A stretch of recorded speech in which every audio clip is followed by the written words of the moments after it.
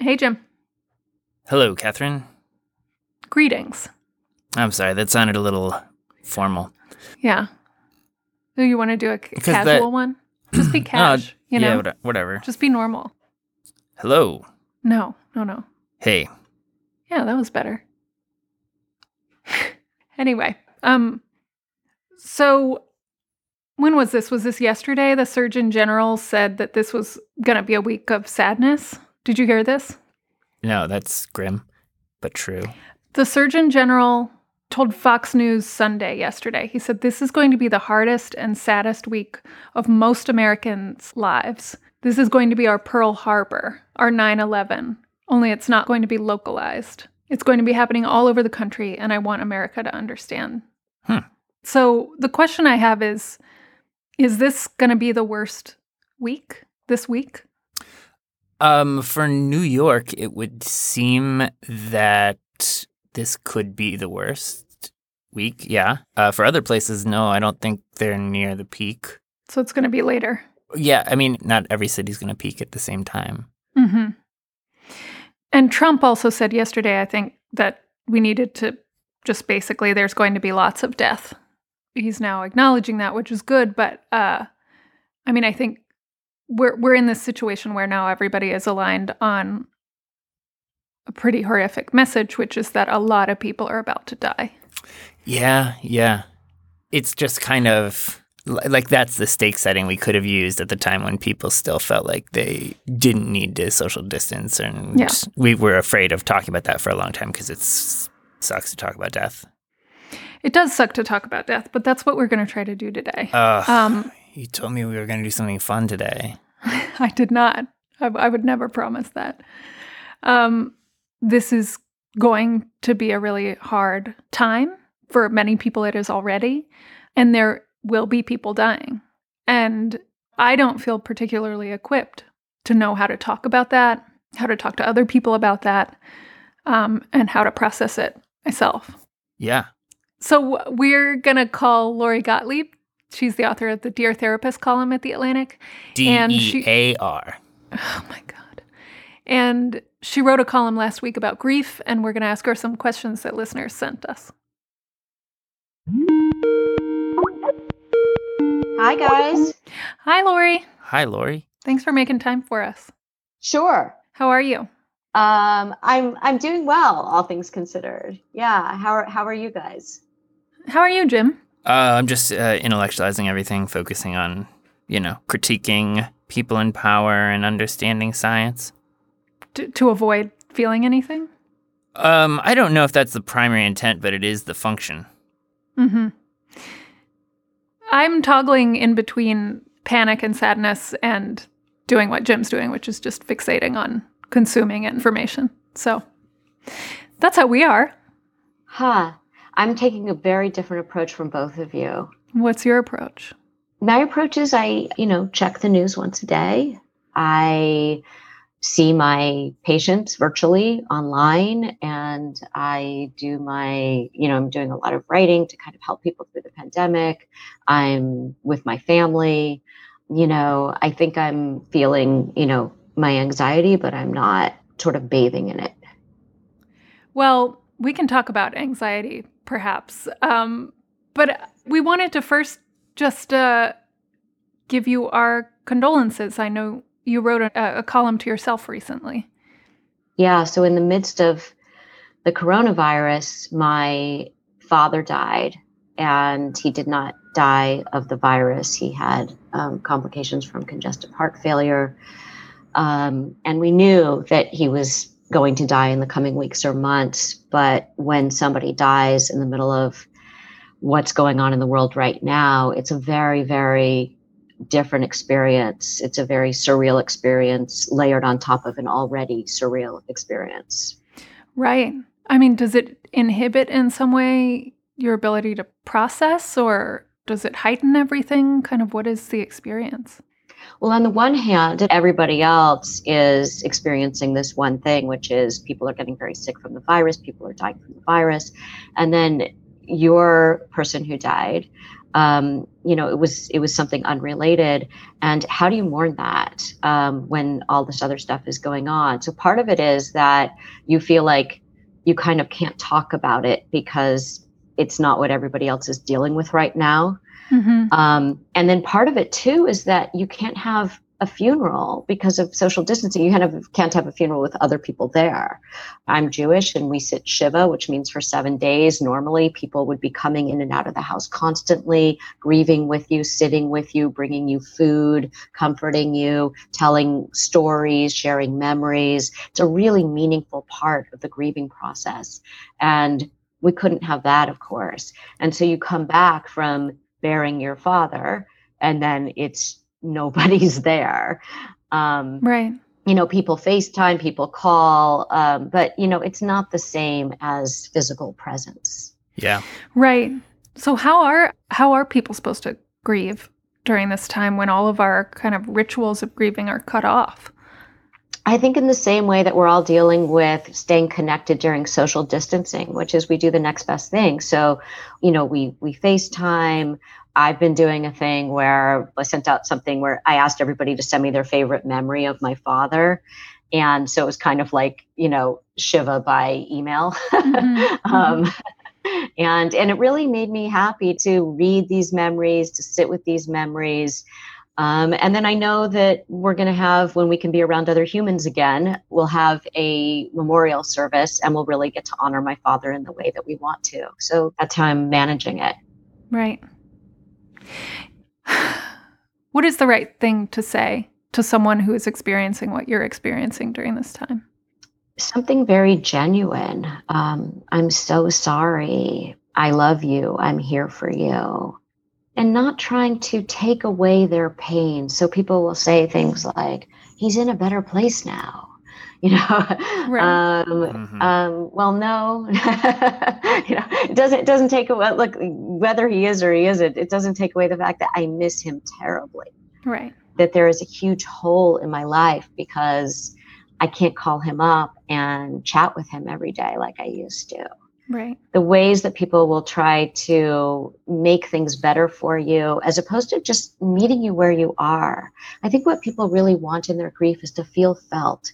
And what I mean by that is they want to feel like someone is sitting with them in their experience. They might not feel the same feelings, but someone is sitting with them in a way that they understand what they're experiencing. I think that's really wise and helpful. And I'm sorry that this has happened to you. A terrible thing happening in the midst of a worldwide terrible thing. Well, thank you. One of the things that I notice now that a lot of people have experienced is that if somebody died unrelated to COVID, it's almost like because everything is surreal for everybody right now, the world is not normal right now, and your world is not normal for an extra reason. It's almost you don't feel as alone. You feel like, wow, my world has been shaken up and there's no normalcy to my life, but there's no normalcy anywhere. There's a collective grief. And I think everybody's grief is unique to them. Yeah. But I also feel like there's also a collective grief that we're all sharing. That was actually something I wanted to ask you, if it's appropriate to call that grief. Or what really grief means. Like, I feel sort of like I'm in mourning, but not for anyone specific, but for like life. But I don't know how to think about that. Grief is the pain of loss. And it doesn't have to be a death. It's any kind of loss that causes you pain. And so people are sort of minimizing certain losses because they feel like they aren't valid. Like, you're missing your college graduation and that's a loss and you grieve that. And, but it's not the loss of a life, for example. It's not the loss of a job. And so I really feel like, just as I always say, there's no hierarchy of pain. There's no hierarchy of grief. That grief is grief and loss is loss. And we tend to do this with our kids where we minimize their losses. So your kids might say, I'm really missing being with my friends. And the parent might say, but at least we're not sick and, you'll see them soon. And as opposed to what the kid really needs to hear, which is, yeah, I know it's really hard not to see your friends right now. Mm-hmm. just acknowledging that it is a loss for your child, and not to minimize other people's losses, whatever they are. A normal reaction for me to try to contextualize things is because I'm trying to help people put things into perspective, because that sometimes does help me. I think, Jim, that putting things in perspective is helpful after people feel seen and heard. Gotcha. So they can't hear the perspective if they feel like you just shut them down. So if you say to a kid, yeah, it's really hard, I know you really miss your friends. And then the kid is probably going to say, yeah, it's really hard. And that's when you can add your perspective. Right. That's simple. That's a simple trick. Yeah. And you can do that, of course, with adults too, with anything that someone is feeling a loss around. It's not a competitive sport. I think a lot of people feel like, well, my loss is bigger than that loss, or my loss, matters more. Some people don't want to hear about other people's losses because they feel trivial compared to what they consider to be their own loss. And I think we need to have more compassion for one another right now, and just have compassion for the fact that we are all experiencing some kind of loss. Well, why don't we ask you a couple of questions on behalf of our listeners? We've gotten many that we thought you were most suited to answer. Sure. Yeah. And actually, I think we can do them in whatever order. Jim, you can take one. All right. We have a listener question here, a very thoughtful one. Hi. I graduated college last May, and I landed an amazing job that I loved, with great people and healthcare and a living wage. Unfortunately, I was laid off due to COVID. I've fallen into an extremely deep depression from this economic downturn and quarantine, and I don't know what to do about it. And I'm trying to stay mindful, but I guess I'm wondering if there are any ways to stay productive. Does it matter if I'm being productive? Should I just chill out? I just feel so completely lost and directionless and can't cope with this. It's not even a real question. I'm just in deep distress. Yeah. So I think it is a real question. I think what she's asking is how to deal with her depression. And one thing she's trying to do is to try to be productive, because she doesn't have the job now and she doesn't quite know what to do with herself. But being productive is not going to help her manage the underlying loss. We're going back to grief. This was a huge loss. A lot of our sense of self is tied up in sort of what we're doing every day. The usual, like, here's what I do, here's who I am. And so all of a sudden, she's got this big blank every day when she wakes up. What is she going to do? And what I would say to her is, I think she needs to reach out to a therapist, because I think that this can really spiral down. And this isn't the kind of thing that, being more productive can help somewhat. But I also feel like she needs to talk to somebody about this loss. She needs to go on Psychology Today, find somebody in your area, call them up, see if they're doing remote sessions. If not, see if they can refer you to someone who is. And there's also lots of apps that do, I wouldn't necessarily call it therapy, but, they have therapists who will offer support.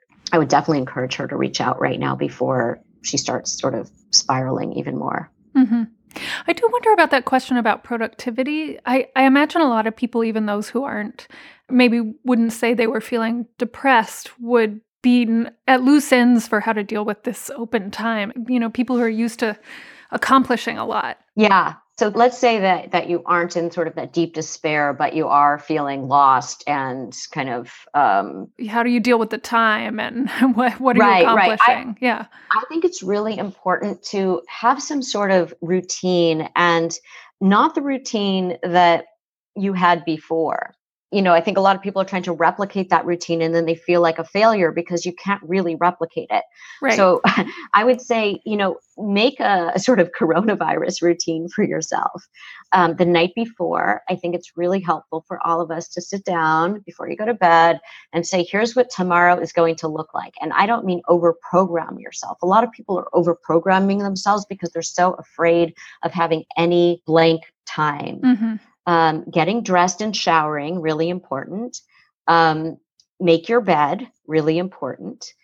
And eat your meals at regular times. Plan, what are one or two things that you want to accomplish the next day? And that's it, one or two things.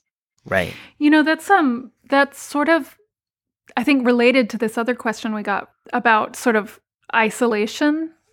Jim, do you want to read that one? This one's longer. Are you sure you want me to read it? I'm not sure if I'm good at reading. I'm kind of self-conscious. Well, maybe we should here, I'll summarize. So this is from a listener who wrote in who was concerned about her sister.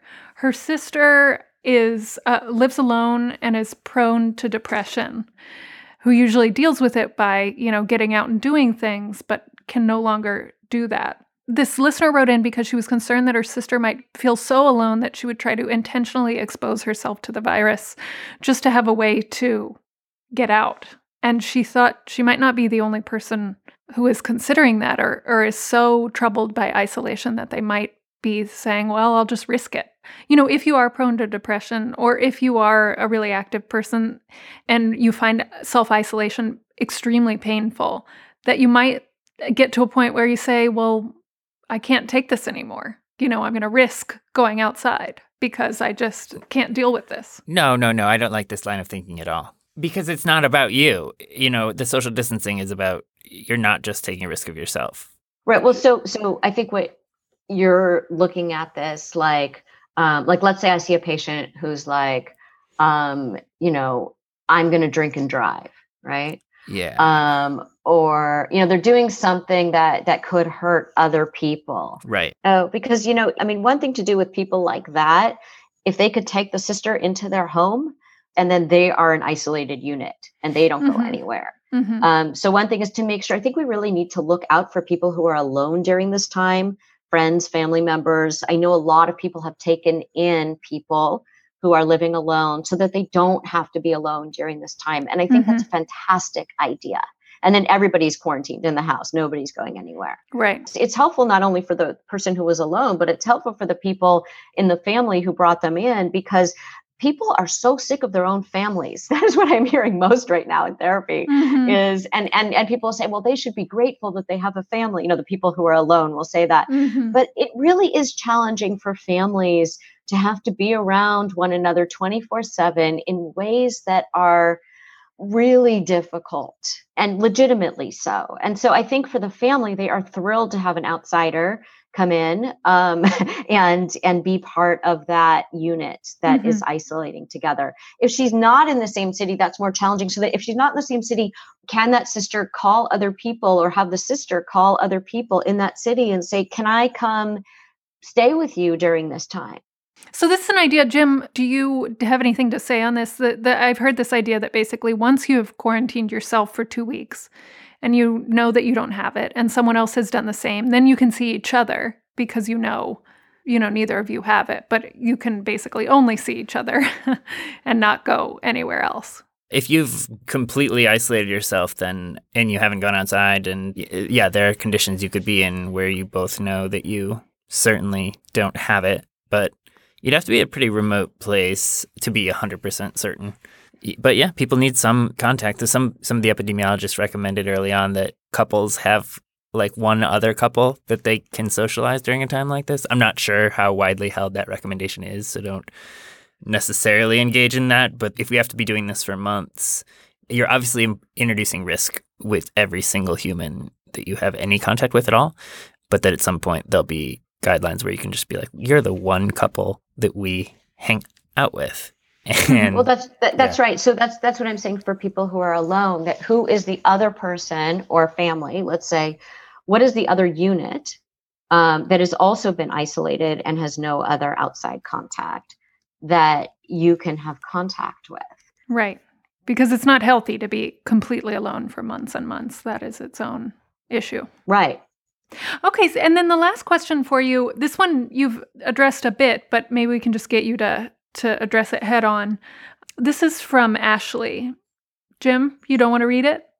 Oh, it's a shorter one, so I feel comfortable doing that. Okay, you got it. Ashley. Oh, here it is. Ashley. Hi. This morning, my cousin, in his early 30s, passed away from COVID-19. In addition to the normal grief of something like this, there's an added devastation that we can't hold a funeral for him in the foreseeable future. It's extremely painful to think he was alone when he died, and we now can't come together as a family to mourn him. As the number of COVID-related deaths continues to rise, I'm realizing this is a grim reality that more and more families are going to have to deal with. This is obviously quite macabre, but I'm wondering if you guys can discuss this aspect of the pandemic and how people are dealing with it. Yeah, so earlier we were talking about what happens when somebody dies and it's not COVID related. And I think that what so many people are experiencing right now are the COVID related deaths. I think people feel like they don't have a way to honor that person. But on top of that, there's this, I think, feeling that they weren't there for them. They couldn't be there in person. So there are a lot of people who feel like I wasn't there wasn't there at the most important moment when I needed to be there. There's an added loss on top of the loss of not having the person there anymore, and they miss the person, and there's all that grief. And then there's the loss of, and we didn't get to have some kind of goodbye that we will never get back, right? So what do you do with all of that? And I think that part of it has to do with forgiveness. That I think sometimes the instinct is to blame oneself. Like, well, what if I could have done it this way? Or what if I could have come to the door or the window? Or what if I could have had them put me on FaceTime in the ICU? Or what if I could have, whatever it is. Everybody did their best. And I want people to remember that this is unprecedented. Everybody was doing the absolute best they could do. The healthcare workers were trying their best to save the person's life. They were trying to get the family involved. The family was trying to get involved. Nothing was going to work the way that we wanted it to work, right? And so just forgiveness and a little bit of self-compassion that you did the best you could. I think that focusing on what didn't happen is simply a way not to focus on the pain of not having the person there. Mm-hmm. And so I would really advise people to really sit with your grief, not about the guilt and what you did and didn't do and about how things worked out or didn't work out in the way that you wanted it to, but more about here's where you are now. And this is a devastating loss. And how do I deal with the fact that I miss this person terribly? And so I think it's more about integrating the loss into your life, mm-hmm. as opposed to kind of getting through it. People always say, they talk about grief and they talk about moving on. People don't move on, they move through it, mm-hmm. but it's still there. And so not to be so hard on yourself about what you're feeling and the intensity of what you're feeling.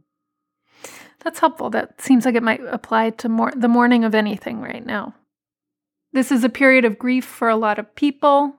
You've given us some basic toolkits, so a way to think about grief, acknowledging other people's grief, not trying to compare pains or rank pain, and knowing that you'll have to integrate it rather than sort of deny it and move on. Right. And I would just say the last piece, like I wrote in today's column for parents, but I think it applies to everybody, is you're doing great. We're all doing great under these circumstances. And we're so concerned about what should I be doing? Should I be doing more? Should I be doing something better? And my answer to that is you are doing great. Just the fact that you are waking up and you are listening to this podcast and trying to eat your meals on time and maybe put on some clothes, you're doing great. You're doing great. Thank you for talking to us again. Oh, great. My pleasure. Happy to help. Okay. Thanks a lot. Bye. Thanks. All right. Take care. Bye. You're doing great, Jim. That's what I'm supposed to tell you. It doesn't. I don't think about. I heard that I was supposed to tell you that. I don't think about that. I think about how everyone else is feeling. Anyway, we'll get into this later. Actually, we should do one where she just psychoanalyzes me. That'd be great. Yeah, diagnoses you? Yeah. I mean, really gets to the root of it. It could be like a 10-hour app. If you'd like to know more about everything that's been formative in all of my cognitive processes, leave us a review on Apple Podcast Tunes, and you can leave questions for us there. We'll read those. Actually, that's what we should do. Why did we set up an email address? Leave us a review on Apple Podcasts and or write us at socialdistance@theatlantic.com. Genuinely loving reading the emails, even the sad ones. I really appreciate getting them. Yeah. And thank you to Kevin Townsend, who's producing today's episode, along with Anna Waters and Jacqueline Landry. And if you want to support all the journalism we do here at The Atlantic, you can do that with a subscription at theatlantic.com/support us. Talk to you later, Jim. Okay, bye, Catherine. Okay, bye. Stay safe. Yeah, you're doing great.